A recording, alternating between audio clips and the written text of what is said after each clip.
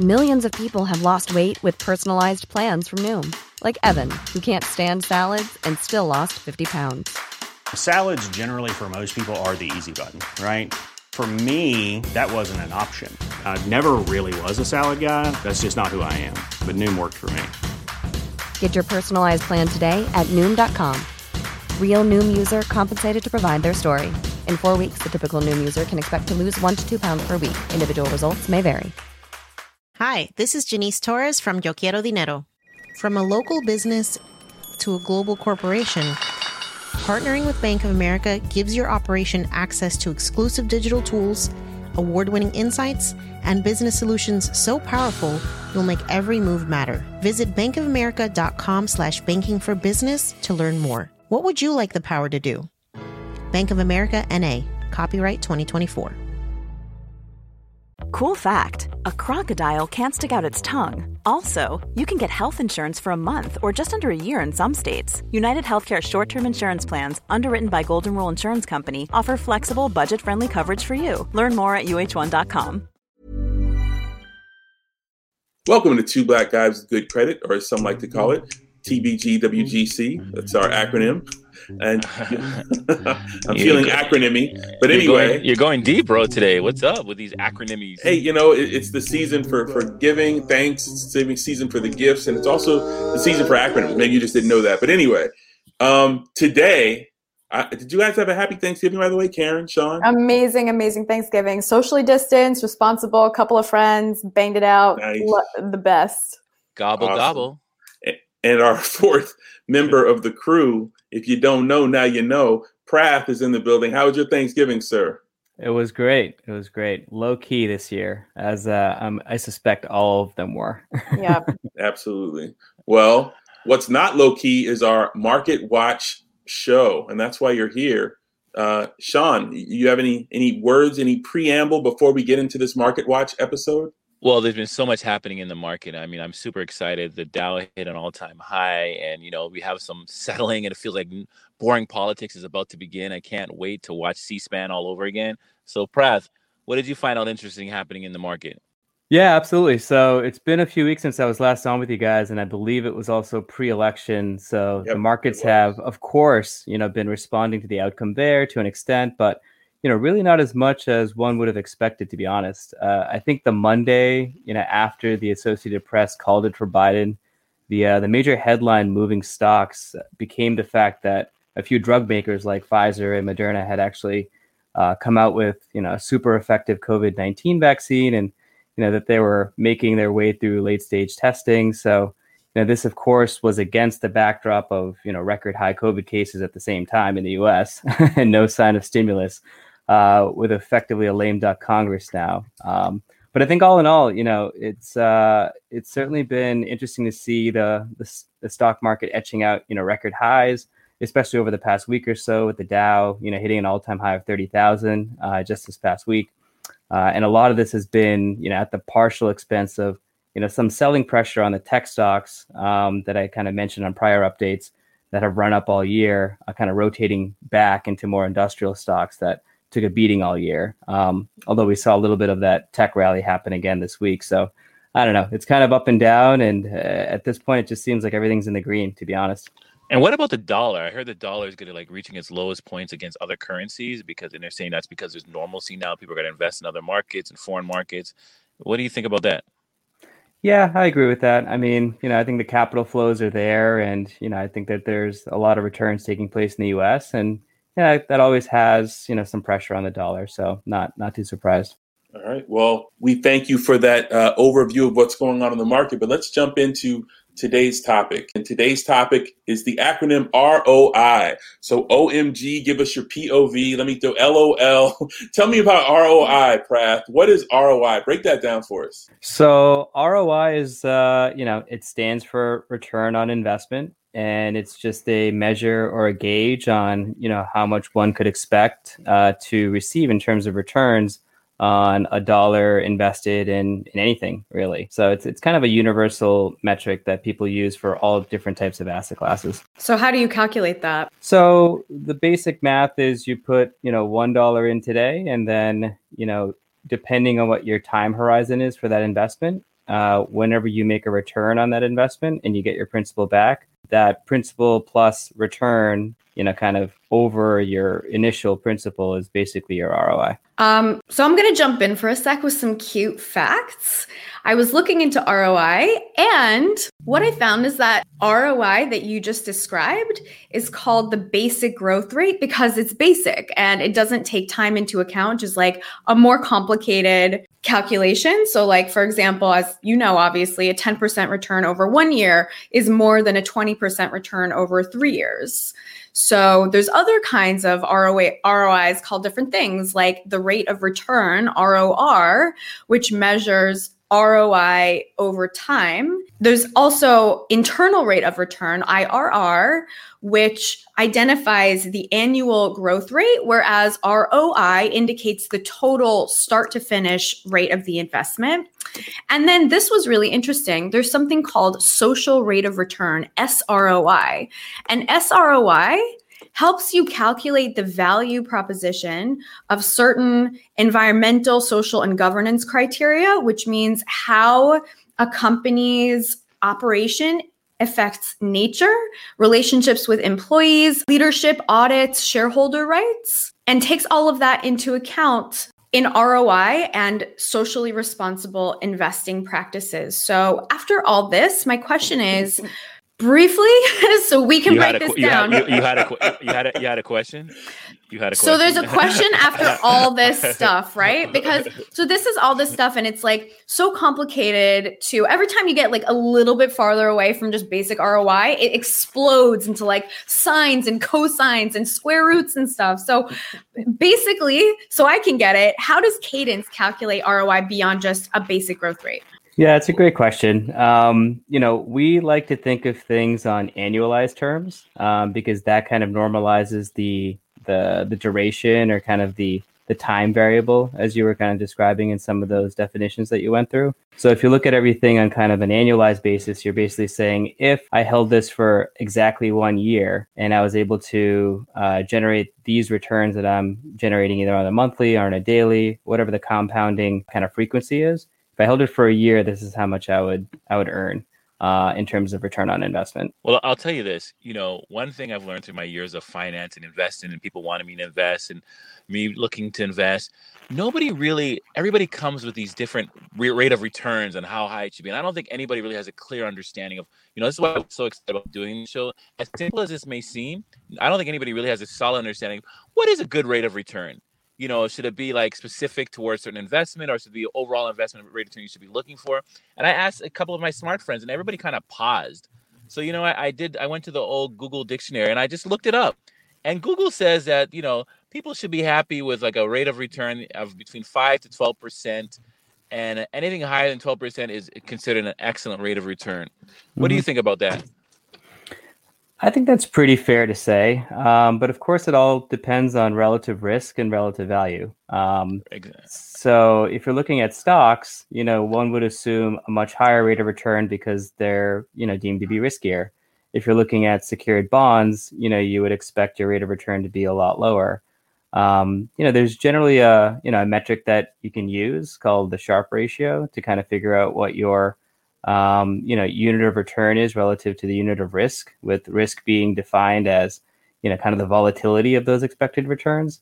So that's kind of one way you can kind of gauge, one equity investment versus another. But I would caution that you can't necessarily use that across different asset classes. Like you can't measure a bond versus an equity using that ratio. But, to go back to your point, I think, generally speaking, 5 to 12% is pretty healthy. Anything over 12 is very healthy, but you're probably taking on additional risk to achieve that type of return. Mm-hmm. So, Prath, that was a lot said. And for the average 4-year guy from Harvard or finance would understand it. But for the simple people, simpletons out there, what would you say, I feel attacked. What would you say is a good gauge for somebody just, hey, I'm thinking about investing and where I should be in general? I know it depends on the asset classes and everything you just mentioned from finance, 4th year, Harvard. But in freshman year, college, what would you say people should be kind of gauging for the average investor, typical that doesn't have much experience? Yeah, I would say 5 to 10% is fair. because you're at least beating inflation, which we can get into. And that's so important for the listeners because people will pitch you on so many different rates of return that really are not realistic.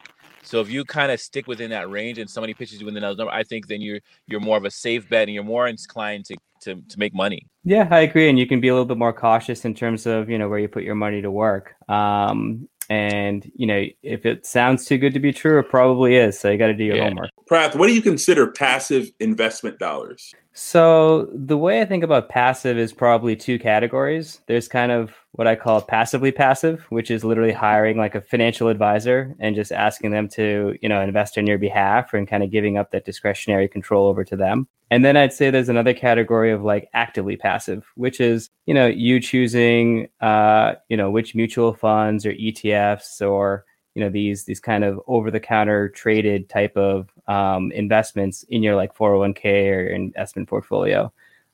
Because these aren't stocks, these aren't, individual companies. These are actually funds that you're buying into that are managed by somebody else. So you're getting that diversification benefit. So you're not actively picking stocks in this case. You're just actively kind of picking managers, if that makes sense. Mm-hmm. Got it. So you wouldn't consider a regular stock investment, like for you, when you pick stocks yourself, you wouldn't consider that passive investing? No, I would consider that active investing because, if you're picking a stock, you should have some type of thesis around why you think that stock is a good buy. Right. Versus if you're buying a mutual fund, you can read their prospectus, you can read kind of what their strategy is, and you can just kind of buy into it and then rely on them to make those allocation decisions. Got it. So you're not talking about passive income, you're talking about the actual investment. Correct. Exactly. Mm-hmm. So how do you think that alternative investments and Cadence can play a role in achieving a favorable ROI? So like, what does Cadence aim for in ROI? What would be great or unacceptable? Yeah, we try to target, kind of 10% plus or minus a couple hundred basis points or a couple points in either direction. And, how we think about it is Cadence is, a segment of a well-diversified portfolio. While we don't give investment advice to anybody, I'll say that, we generally view ourselves as an attractive alternative investment as a part of a broader diversified portfolio for anybody. So if you have a portfolio of stocks and bonds and you're looking for a little bit of diversification away from that, then, allocating some of that overall pie to us could make a lot of sense. Just so that, the returns that you get on our platform don't move the same way that bonds and equities do. So in simple terms, again, what I think you're doing, you're part of what we always like to do in investing is you're part of the diversification mix. And you guys are more on the aggressive when it comes to the return. And then you can still have within your personal investment, things that are a little bit less risky with probably a lesser of a return. But this will kind of give you a higher rate of return. Yeah, exactly. And, we allow our investors to kind of actively pick which individual investments they want so they can, take a more active approach to actually how to, come up with that right mix of, different investments to fill up that alternative investment bucket. Well, here's the important thing of what you're saying. And so we can, and it's going to lead to a question. Not as long as Karen's questions, but it's going to lead to a question. It was facts, Sean. It was facts and a question. I like this is once again, I'm just going to reiterate it, why this show is so important, because I think people have extreme or unrealistic return on investment goals. Also, do you believe a 12% return can be consistently achieved over one type of investment? People that want to play that safe bet. Now, I know they're going to look at Cadence and say, oh, you guys are risky. I don't want to get involved in anything that's risky. But so if they're conservative now and they're saying, I'm just going to be conservative, do you think consistently over time they can hit that 12%, or they need to get in something a little bit more riskier? I think they can consistently hit that 12%. But again, you shouldn't have 100% of your eggs in this one Cadence basket, I guess is my point. We can consistently deliver 12% on our end because of all the, ways that we mitigate risk in these structured notes and these private credit deals. But I would never advise anybody to, put their entire 401k into Cadence because that would go against the rules of diversification. But I'm talking about on the other end, those that are scared to get involved in Cadence now because they're more risk conservative. Can they consistently hit 12%? On the opposite end now. On the opposite end, what do you mean by that? Meaning that, okay, they're risk adverse. Cadence to them is too far risky for them, and they're going to stick with just stocks, bonds, and things that are, not alternative investments. Do you think they consistently, I mean, they can hit it 1 year, obviously, but over time, can they consistently hit it? Or do they need like a Cadence in their life? I need a Karen in my life. She's edgy. Every now and then I'd have my very regular, boring life. And then I call Karen. It's just I get into a whole different planet. So does everybody need a Karen in their life, or they can just stay kind of? I think everybody needs a Karen in their life. Oh, guys. Because otherwise, if you're just relying on stocks and bonds, if you look at the historical averages, we're talking closer to like, high single digit type of returns. So if you're really trying to get that double digit return over a long period of time, you have to allocate a little bit to alternative investments or, something else other than stocks and bonds to get you that. Well, Prath, how much risk do you need to take to hit 12% ROI? It's a good question. The answer to that is really, how well the underlying investment is structured, because I think that you can easily hit 12% if you kind of buy, a stock and, you just happen to time it right and you did your research and they do really well. But, there's no quote unquote guarantee in that. There's no security in that. It could easily go to zero. So to consistently hit 12%, you need to find kind of well-structured deals. And, at Cadence, we believe that structured credit offers that ability for you to kind of have that downside protection while still being able to hit a consistent kind of double-digit return. And, that's what our thesis is. And we've been able to kind of consistently deliver that since we started this. So in keeping with risk, how does Cadence calculate opportunity cost? Yeah, opportunity cost. I would say that the way that I would think about that, is obviously what you could have done, right?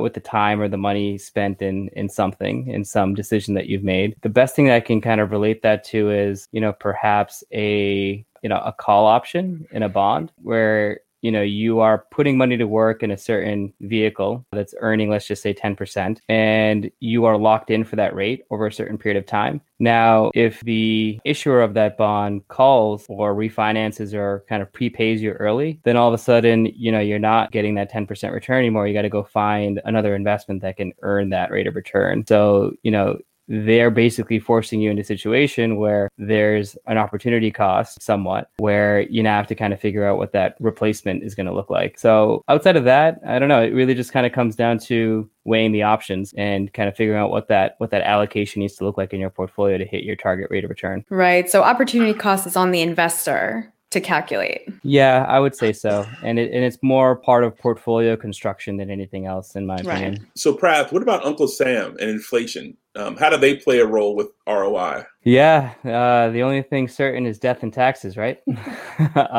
When it comes to taxes, it's really all about location and what type of investments that you're investing in. And so what I mean by location is like where you're making your investments out of. It could be a taxable account. It could be a tax advantaged account. It could be a tax-free account. So many, retirement accounts out there, like your IRAs and your 401ks are tax advantaged, or in many cases kind of tax-free, depending on where it is in that life cycle of the investment and kind of the account. Fully taxable accounts are just like your brokerage accounts. And then there's kind of other tax advantage vehicles out there too. But so it's really about where you put that investment in and kind of what that tax treatment is. And of course, what jurisdiction you're in, because the US tax laws are different than Canadian tax laws. And then it also depends on the asset. So fixed income assets like bonds and notes, the interest is typically taxed at ordinary income. So you're going to get hit with the full, wrath of Uncle Sam. But if it's a stock or something like that, then if you held it for at least a year, then you're getting kind of advantageous tax treatment in the form of long-term capital gains. So it's a little bit of location as well as type of asset on the tax side. Yeah, so on the inflation side, inflation is really all about purchasing power at the end of the day. Like if we think about 20 years ago, what a gallon of milk costs, I'm sure it was a lot cheaper than what it was today. So if you invest in something that's, out there for 20 years, you got to take inflation into consideration, because that return is being eroded by the cost of everything around you going up. So typically that's, has been historically 2% a year or so. So you got to factor that into your returns. And when you look at fixed income investments, they're always stated in nominal returns, and nominal meaning pre-inflation. So if you adjust those for inflation, and what you're left over with is really your true rate of return. And so that's really what you have to take a look at thinking about ROI on longer dated investments. So we have one more question for you, Prad, then we're going to let you off the hook. But hey, people are loving the episodes, loving the show. It's very informative. So for us simple people, it really helps us. So I'm glad that you're bearing through it, and Cadence is becoming part of helping, teach people finance. So finally, Prad, this is the last one. You ready? Drum roll, Karen. Drum roll, Matt. Got it. What makes talking about good rate of return even more confusing for inexperienced investors is that these historical rates of return, some people think of historical rates of return means that this is what they're going to get. And they think they're somewhat like guaranteed, believe it or not, Pratt. I know you don't come from that world, Pratt. That seems kind of foolish, but it's true. Please just give people a quick, brief understanding. Your last question of historical returns versus like actual returns. So it makes clarity to our listeners. Sure.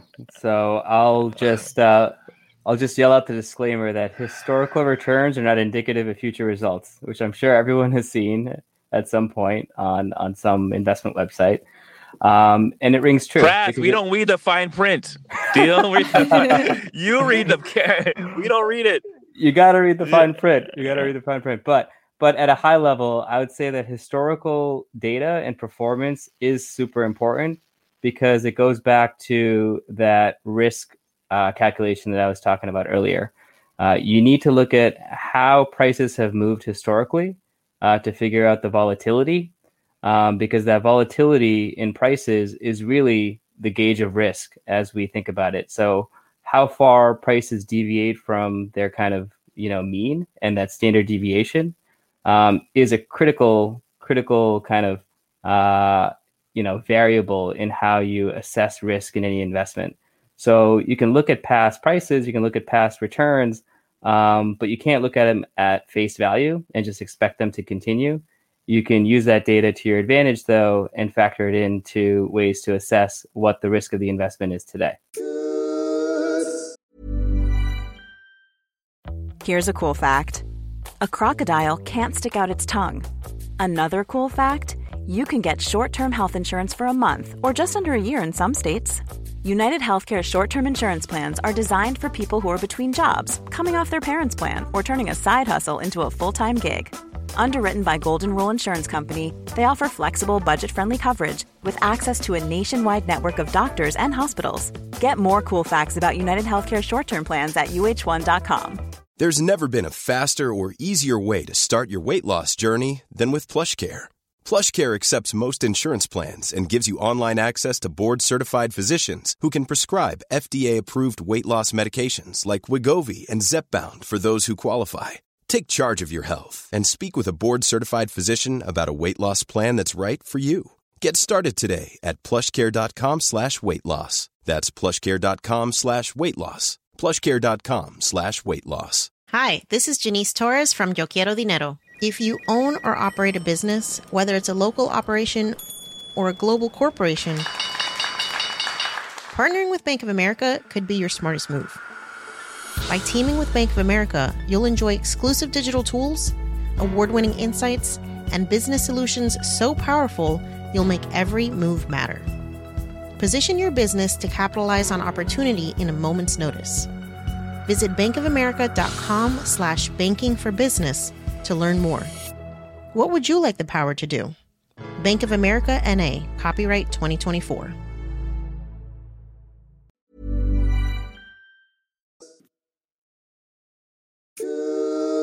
All right, Prath, we appreciate how you've broken this down. You actually left out an important part. We're in the holiday season. It's Thanksgiving time. And, we just ate a whole lot of pie. And what about the return on the investment of all the food we ate? What happens with that if we overate on Thanksgiving? Is there a correlation? ROI on pie is the question. I guess it depends if you're going to the gym today and using that energy and getting your return on food. We are not. So all of our listeners, take note on. Speak for yourself, young lady. Speak for yourself.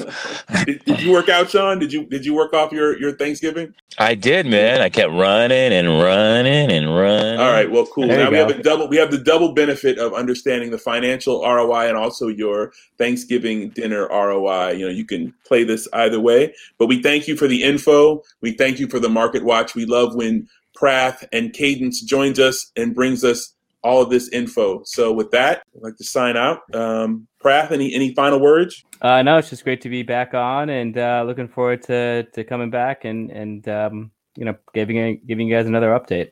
Awesome. Well, I'm 1/3 of two black guys with good credit. Do that math, and happy holidays. Everybody stay safe out there, and I'm out. And I'm Karen Margolis. I'm a 3rd/4th of two black guys with good credit. The math gets deeper and deeper. And I hope everybody had an amazing Thanksgiving, and we'll talk to you in the next one. I'm Sean, always the better half, the better third, the better fourth, whatever better you want to call me, of two black guys with good credit. And as I say every show, keep your money in your damn pocket, people. And if you have any questions or just want to send us a nice shout out or leave us a response, please send us an email at tbgwgc@gmail.com. That's two black guys with good credit @gmail.com. And we're starting a new thing. Leave us some audio. Leave us an audio note. You can email us there, your audio note, and we're going to put it on our show. You can hear your voice. You can leave a wonderful message and we'll play it. We may even comment on it. Right, Karen? Right, Matt? Million percent. Actually, exactly. Prath, since you're 1/4 of two black guys with good credit, can you give us your final? You got to give us a goodbye, man. Of course. No, thank everybody for listening in. Happy holidays, and I guess as 1/4 or 5th of black guys with good credit, I hope everyone can do the math at home. All right, and he's out. We're out of here. Thank you, guys. Next time.